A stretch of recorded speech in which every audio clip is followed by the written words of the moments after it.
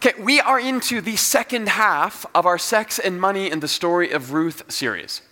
And we have spent the first 2 weeks looking at the first 2 chapters of the book of Ruth, where the focus has really been on the economics of kingdom. Today, we begin to shift toward some of the romance in the story that we saw budding between Boaz and Ruth, and that will give us a chance to start to talk about sex, which I know is really what everyone has been waiting for since we started this series. There is nothing better than listening to your pastor talk about sex, am I right? It's like those awful sex ed classes you had in high school, where for some reason they would always assign your gym coach to do it. The guy who wears sweatpants to work is probably not the person who should be assigned to this class, but that's all right. It's just a joke. I know there are incredible gym teachers in the world. Don't send me angry emails. But I have taught this series now for a number of years, and so in some sense, all of my insecurities and perhaps, unfortunately, inhibitions around talking about sex have long since faded, and so I apologize going into this. But we do have a lot to cover today. And I have made a commitment to end on time every Sunday. And so I'm going to dispense with the recap we normally do and jump right in. I trust that you can either go online to our podcast or our YouTube channel. Links are there at commons.church, and you can catch up that way. So let's pray, and then we're going to jump right into chapter 3 tonight. God, as we continue to walk through this story of Ruth tonight, and as we shift our attention now to the topic of sexuality, an area that so frequently captivates, and yet also often sometimes takes our imagination off course with sideways lusts. Would you help us to feel, help us to want, and indeed even help us to desire what is good? But at the same time, we would ask for your Spirit and your grace to speak compassion and openness to our hearts as well. Both for those we encounter in our day and in our conversations, but also grace for ourselves.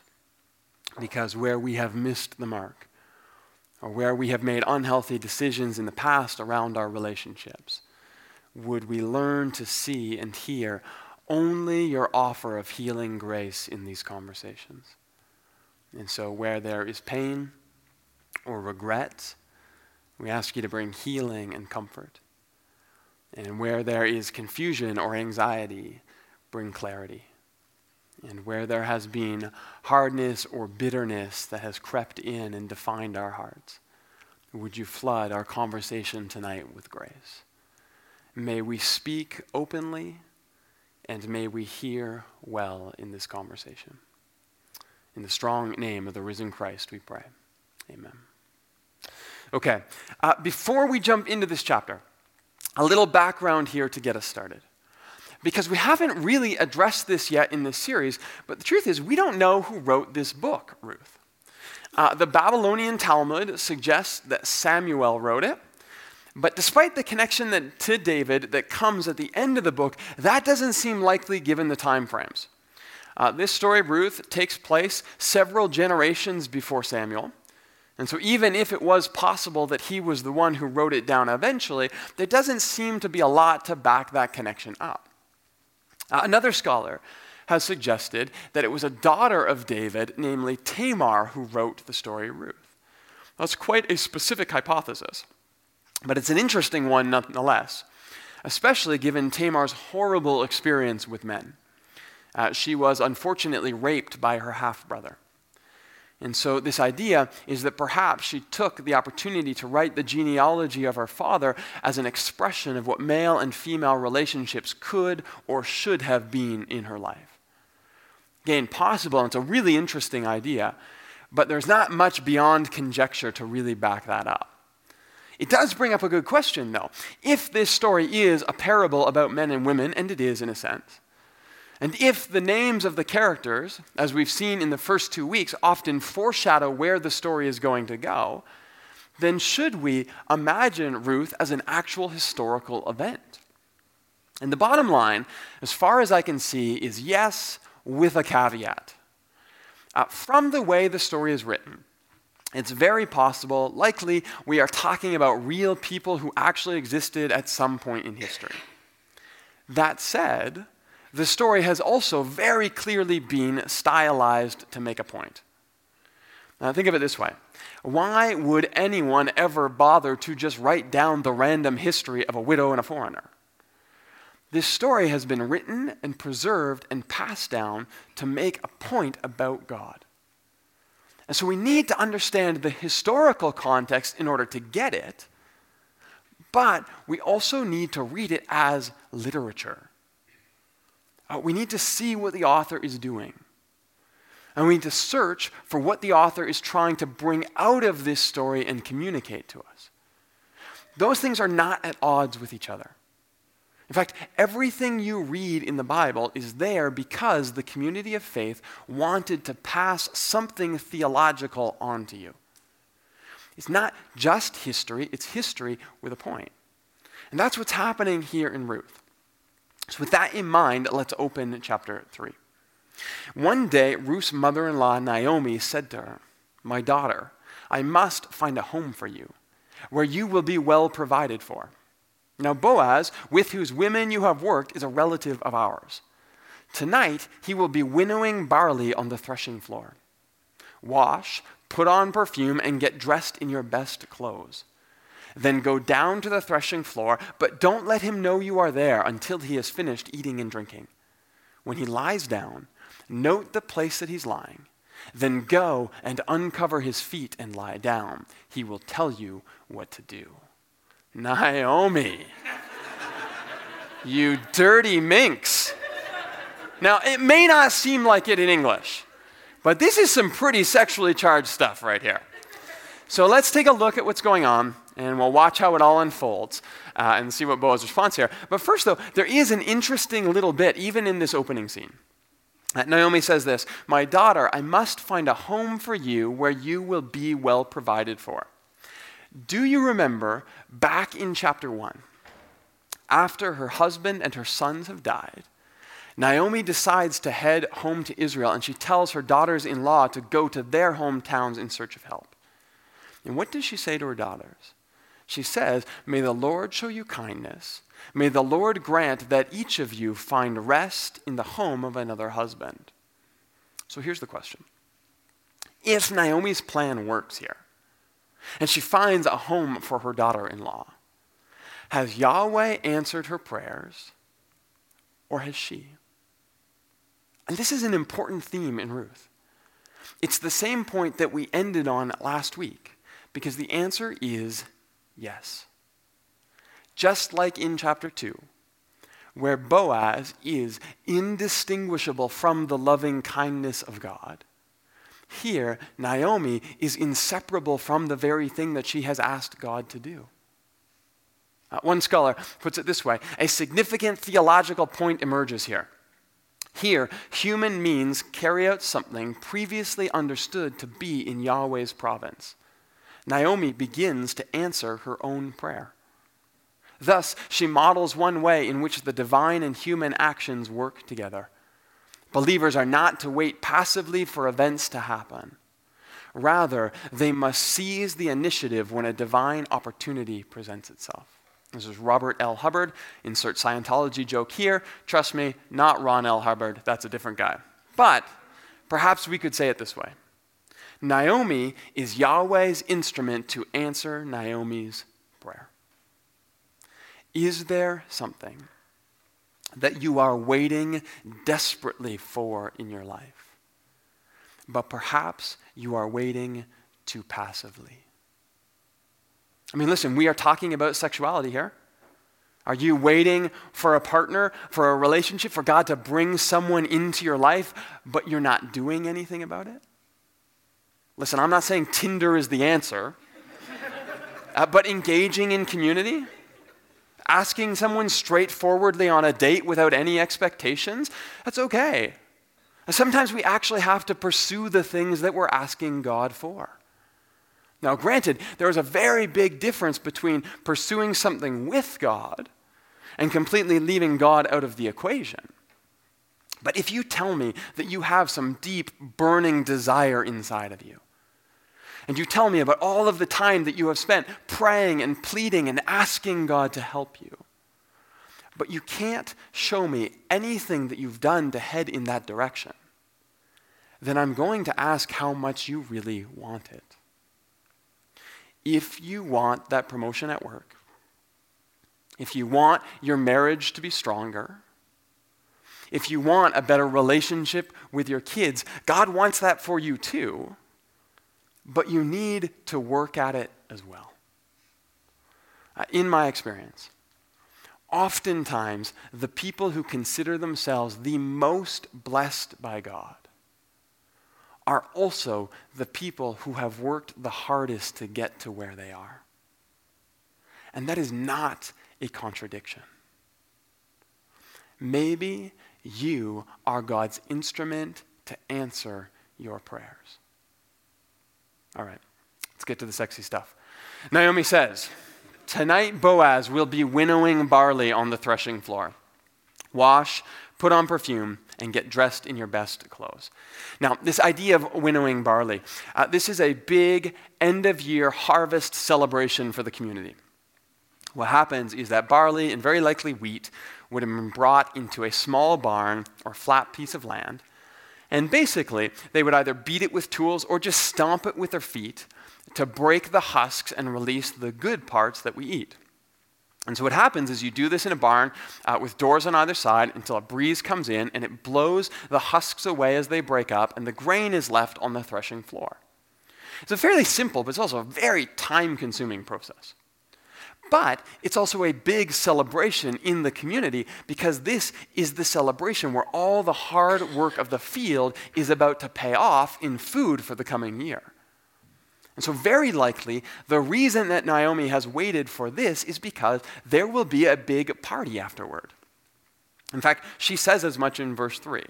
"Go down to the threshing floor, but don't let him know you are there until he has finished eating and drinking." Basically, wait until he's good and full and hopefully maybe just a little bit drunk. Even this phrase, wash, put on perfume, and get dressed in your best clothes. Obviously, Naomi wants Ruth to look good here, to be attractive and seductive. But it looks like this phrase is actually even a reference to an ancient Semitic bridal ritual. The bride was said to rise on the day of her wedding, to wash, perfume, and dress for her groom. Now, if that's the case, then Naomi may even be suggesting that this is a sort of wedding day for Ruth. She sees the night ending well, if you know what I mean. And if we haven't got it yet, then she says, "Note the place where he's lying and go and uncover his feet and lie down. He will tell you what to do." Now, this is where the real innuendo comes in. Lie down is the word shakav. It's repeated twice here. It's a very common phrase in Hebrew referring to sex. And to uncover his feet, this also seems to be a euphemism, because feet was slang in Hebrew for penis. Now, for reference here, here's a common example in the Hebrew scriptures. 1 Samuel 24:3. Saul came down to the sheep pens. A cave was there. He went in to relieve himself. The thing is, in Hebrew, what it actually says is he went in and he uncovered his feet. Now, from the story, it's quite obvious he didn't go into a cave to uncover his feet. He went in to use the bathroom. But this is just part of how they talked. And it is no different than all of the strange and bizarre slang that we use for sexual organs today. Oddly, we are, and we just have always been uncomfortable with this kind of stuff. I was actually listening to a podcast a few weeks ago on the etymology of slang in our language. And I happened across a few terms that were used in 17th century England you might find fascinating. 17th century England, a woman's sexuality was known as the front parlor. A man's known as the other thing. Clearly not very creative back then. But they definitely did not want to have to say vagina or penis in a polite conversation.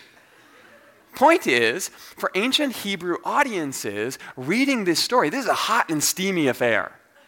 Everyone is giggling and uncomfortable, just like you are right now, because they know exactly what is being hinted at in the story. But more than that, they know how scandalous this is. I mean, it's one thing for Ruth, a foreign woman, to act this way. But what about Boaz? I mean, we know Boaz from the story. We know he's an upright, honest Israelite. We know that his character and his generosity flow directly from his connection to Yahweh. We've already seen him and his character in this story. How will he react to this plan? Well, verse 5 says, Ruth says, I will do whatever you say.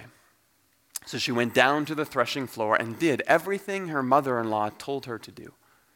When Boaz had finished eating and drinking and he was in good spirits, literally what it says here is when his heart was full. I like that.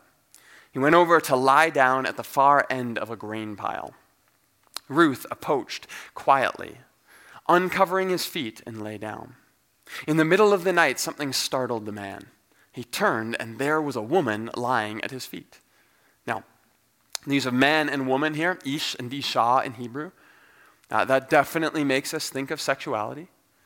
But this is important. Because remember when we talked about uncovering his feet, and how this is a euphemism that makes us think of sexuality in Hebrew? Well, now, as this story unfolds, what we see here is that Ruth has come and done exactly what Naomi told her to do. She has very literally come, uncovered his feet, and slept there. It's almost like the writer winks at you and says, get your mind out of the gutter. But just when Boaz wakes up, the text says that he is filled with fear. Literally, it says he trembled. Now, scholars debate this a bit. Some think that this means that he shivered in the cold night and woke up. Others suggest, no, it just means he was startled by the fact that there was someone in his bed, which, to be fair, that would freak me out. Sometimes my son leaves toys in our bed when he's playing, and I get in bed and I don't notice them, and then my foot will brush past them in the middle of the night. I mean, obviously, I assume that some kind of giant spider has crawled into our bed, right? And so I jump awake, completely awake for 5 minutes, my heart pounding, hashtag the struggle is real.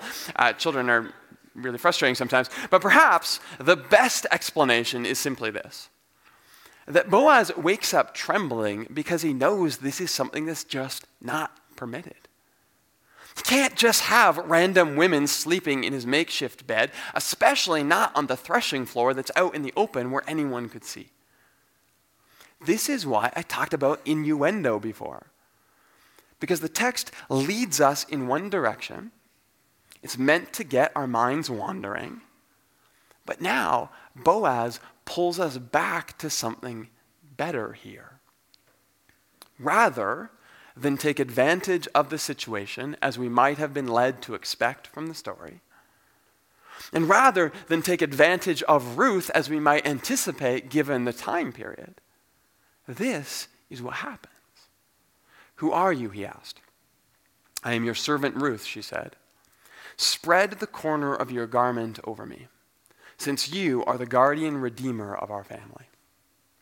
Now, we'll look at Boaz's response here in a second. But first, there's something really important going on in what Ruth says. Spread the corner of your garment over me. This is more than a request to get into bed with Boaz. Now, it is that. This idea of a man spreading his cloak over a woman, this is essentially, though, a marriage proposal. One of the things that we have to understand about the Bible is that this question that always comes up whenever I talk about sexuality, sex before marriage, is just not an issue. In much of the Old Testament, there are no debates about sex before marriage because sex is marriage. It just automatically comes with that commitment. And so yes, here, this is a very forward proposal. And it is sexual. But it is more than that as well. This is an offer to get married.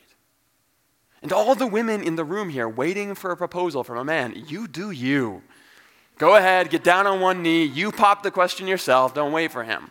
Now, maybe don't crawl into his bed while he's sleeping, but take the initiative. That's what I see in Ruth. Even more than that, though, the corner of your garment is actually, in Hebrew, the word kanaf, which means literally wing. Now, it's a very well understood reference. It means the fringes or the tassels on the edge of a traditional Semitic cloak. So no one is confused about what Ruth is saying here. And everything that we have just said stands. But here, it has a double meaning as well.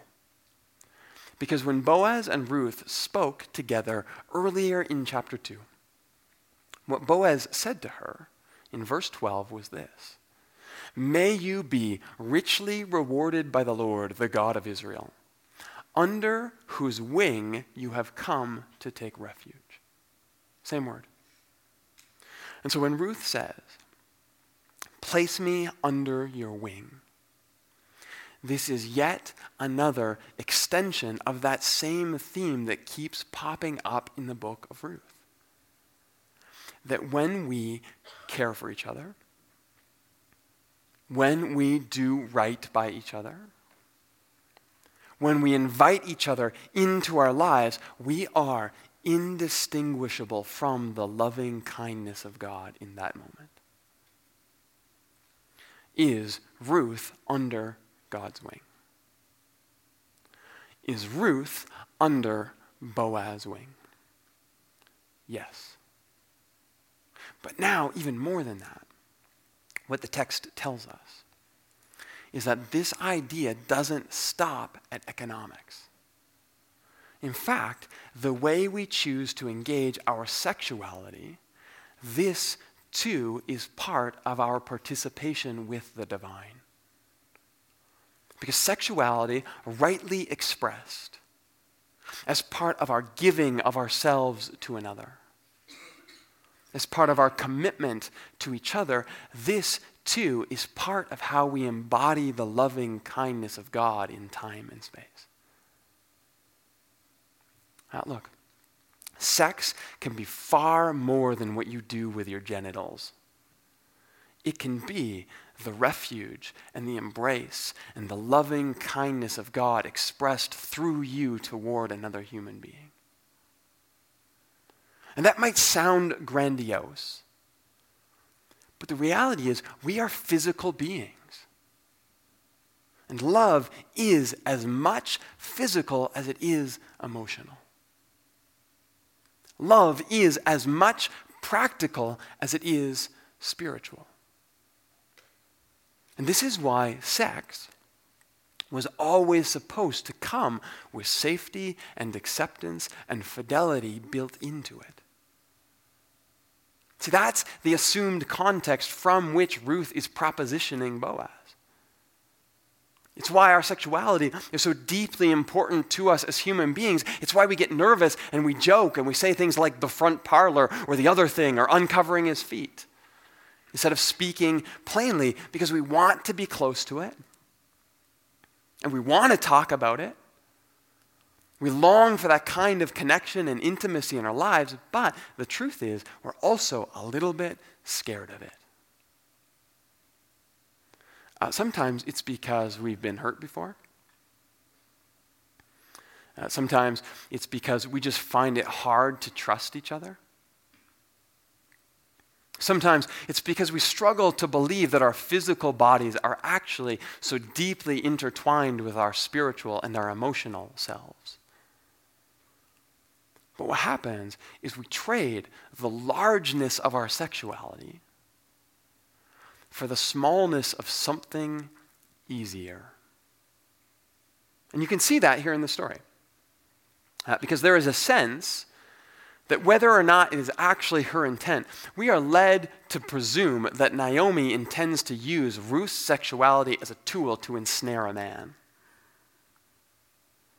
There's a sense in this story that because of the time period and the social custom, we are led to wonder if Boaz will use his sexuality as a weapon to assert his position over Ruth, to establish his dominance in the story. And we should not pretend that those ideas are all that distant to us. I mean, we use sexuality as a tool all the time. Have you seen an ad? And I mean an ad for anything. Burgers, cars, canned mushrooms, they all somehow have sexuality attached to them these days. And so we connect sexuality to this imagined version of ourselves, and then we distort it, and we monetize it, and we sell it back to ourselves. And we do it over and over again until something that was supposed to be an expression of relationship, intimacy, and commitment ends up becoming just another tool for us to get what we want from someone. I mean, what is pornography other than sex turned into a tool? Sexuality reduced to orgasm. I want a particular physical experience on demand, without the work, without the investment, without the relationship. So perform for me and look attractive for me. Do it on film for me. Become a fictional object to me instead of a living, breathing, feeling human that requires something of me in return. That is sexuality stripped of its meaning and turned into a functional tool. It's why the struggle with pornography doesn't end the day you get married. Even if you have someone to have sex with, it's still easier to treat sexuality as a personal, closed-off experience, a tool for personal gratification, than it is as the deeply human intersection of physical intimacy and emotional commitment. That part is always going to be hard. But sometimes even worse, we use sexuality as a weapon. And sure, it's not like ancient Israel. It's not like the war zones where rape is weaponized today. But perhaps we still subtly use sexuality in our relationships in ways that make each other feel small or controlled or valued or devalued. And that's not just intercourse either. It's our ideas about beauty that we impose on each other all the time. It's the way we demand instead of offer tenderness and affection. It's the way we withhold touch or eye contact or even a conversation until we get what we want from someone. Because we've taken intimacy and we've weaponized it for our own ends. And this is not what God has in mind for us.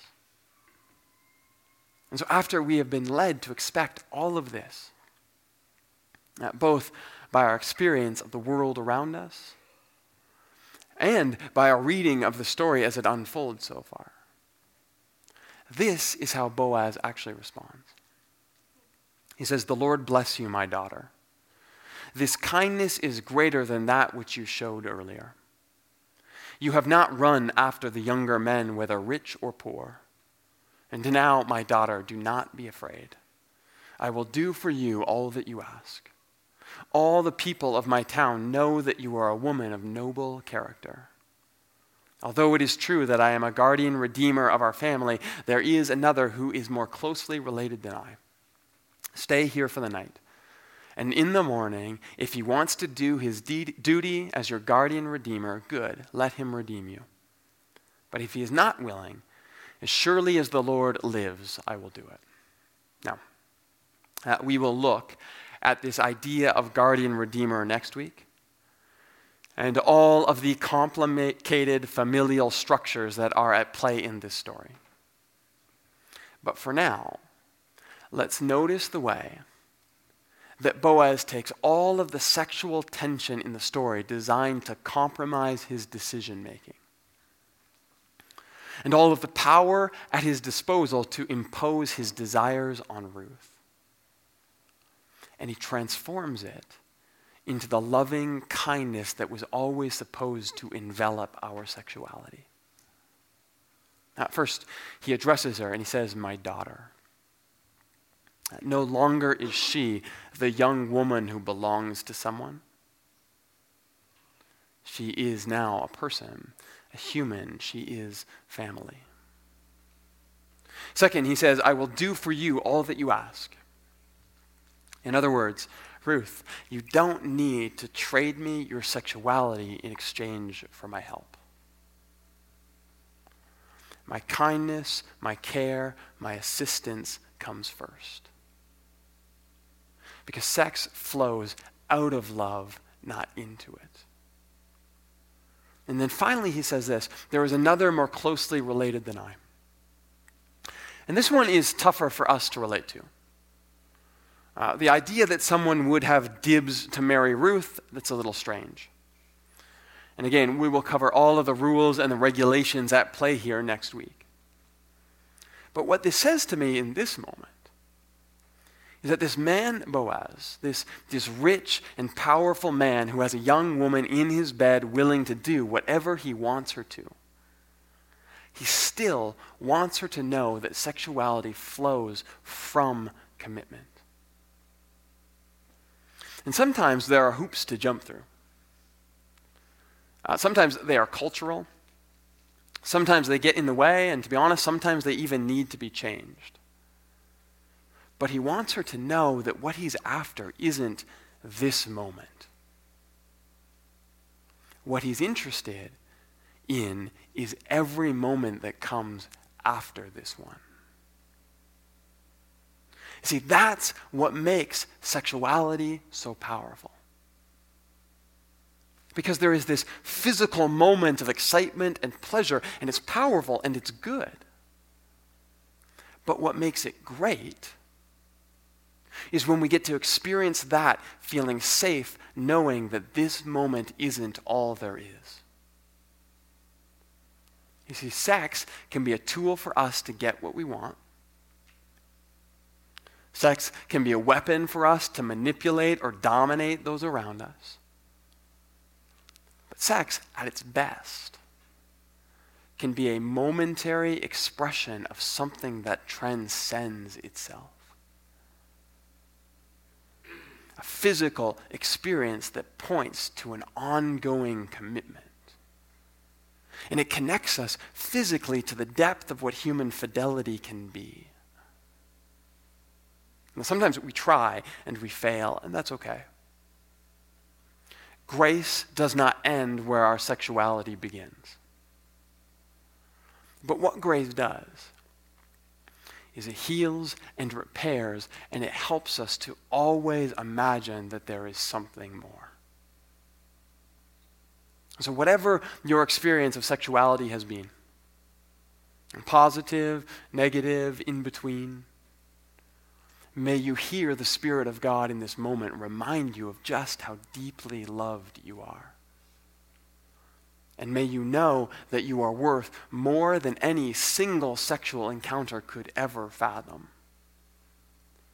You are worth the best attempt to bring the loving kindness of God down into physical, emotional, and spiritual intimacy.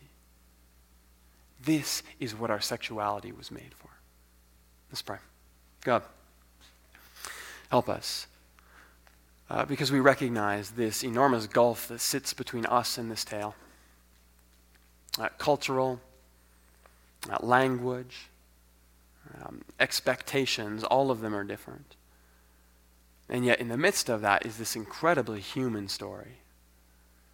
This reaching out for care, for commitment, to know that we are safe and cared for. And yet, God, even as we all search for that in different ways in all of our relationships, we still have tendency to miss the mark, to shift our imagination of sexuality even by a couple degrees, and point it in ways that become functional, just a tool for us to get what we want, or perhaps for us a way to manipulate or dominate someone around us. But instead, would you speak to us by your Spirit tonight? Remind us of how deeply loved and safe we are in you. And that our experience of sexuality can be something that reaches towards the best imagination of human relationships. Something that can express not just a moment, but can point to a concept of monogamy, fidelity, commitment, love, truth in ways that we can barely even begin to register. For those of us in this room who have been hurt, or perhaps we have hurt someone, we pray that your grace would remind us that we are still and always accepted and embraced. And that as we go out into all of our relationships, not just the ones that involve sexual intimacy, but any relationship that involves connection, we are expressing something deeply representative of who you are. Help us to know that we are loved and we are welcomed in your kingdom. In the strong name of the risen Christ, we pray. Amen. Okay. Next week, we have one more chapter in Ruth, and so we will talk about the cost and the risk of that commitment that we talked about tonight, but that's next week. Tonight we'll end with this, as we always do. Love God, love people, tell the story.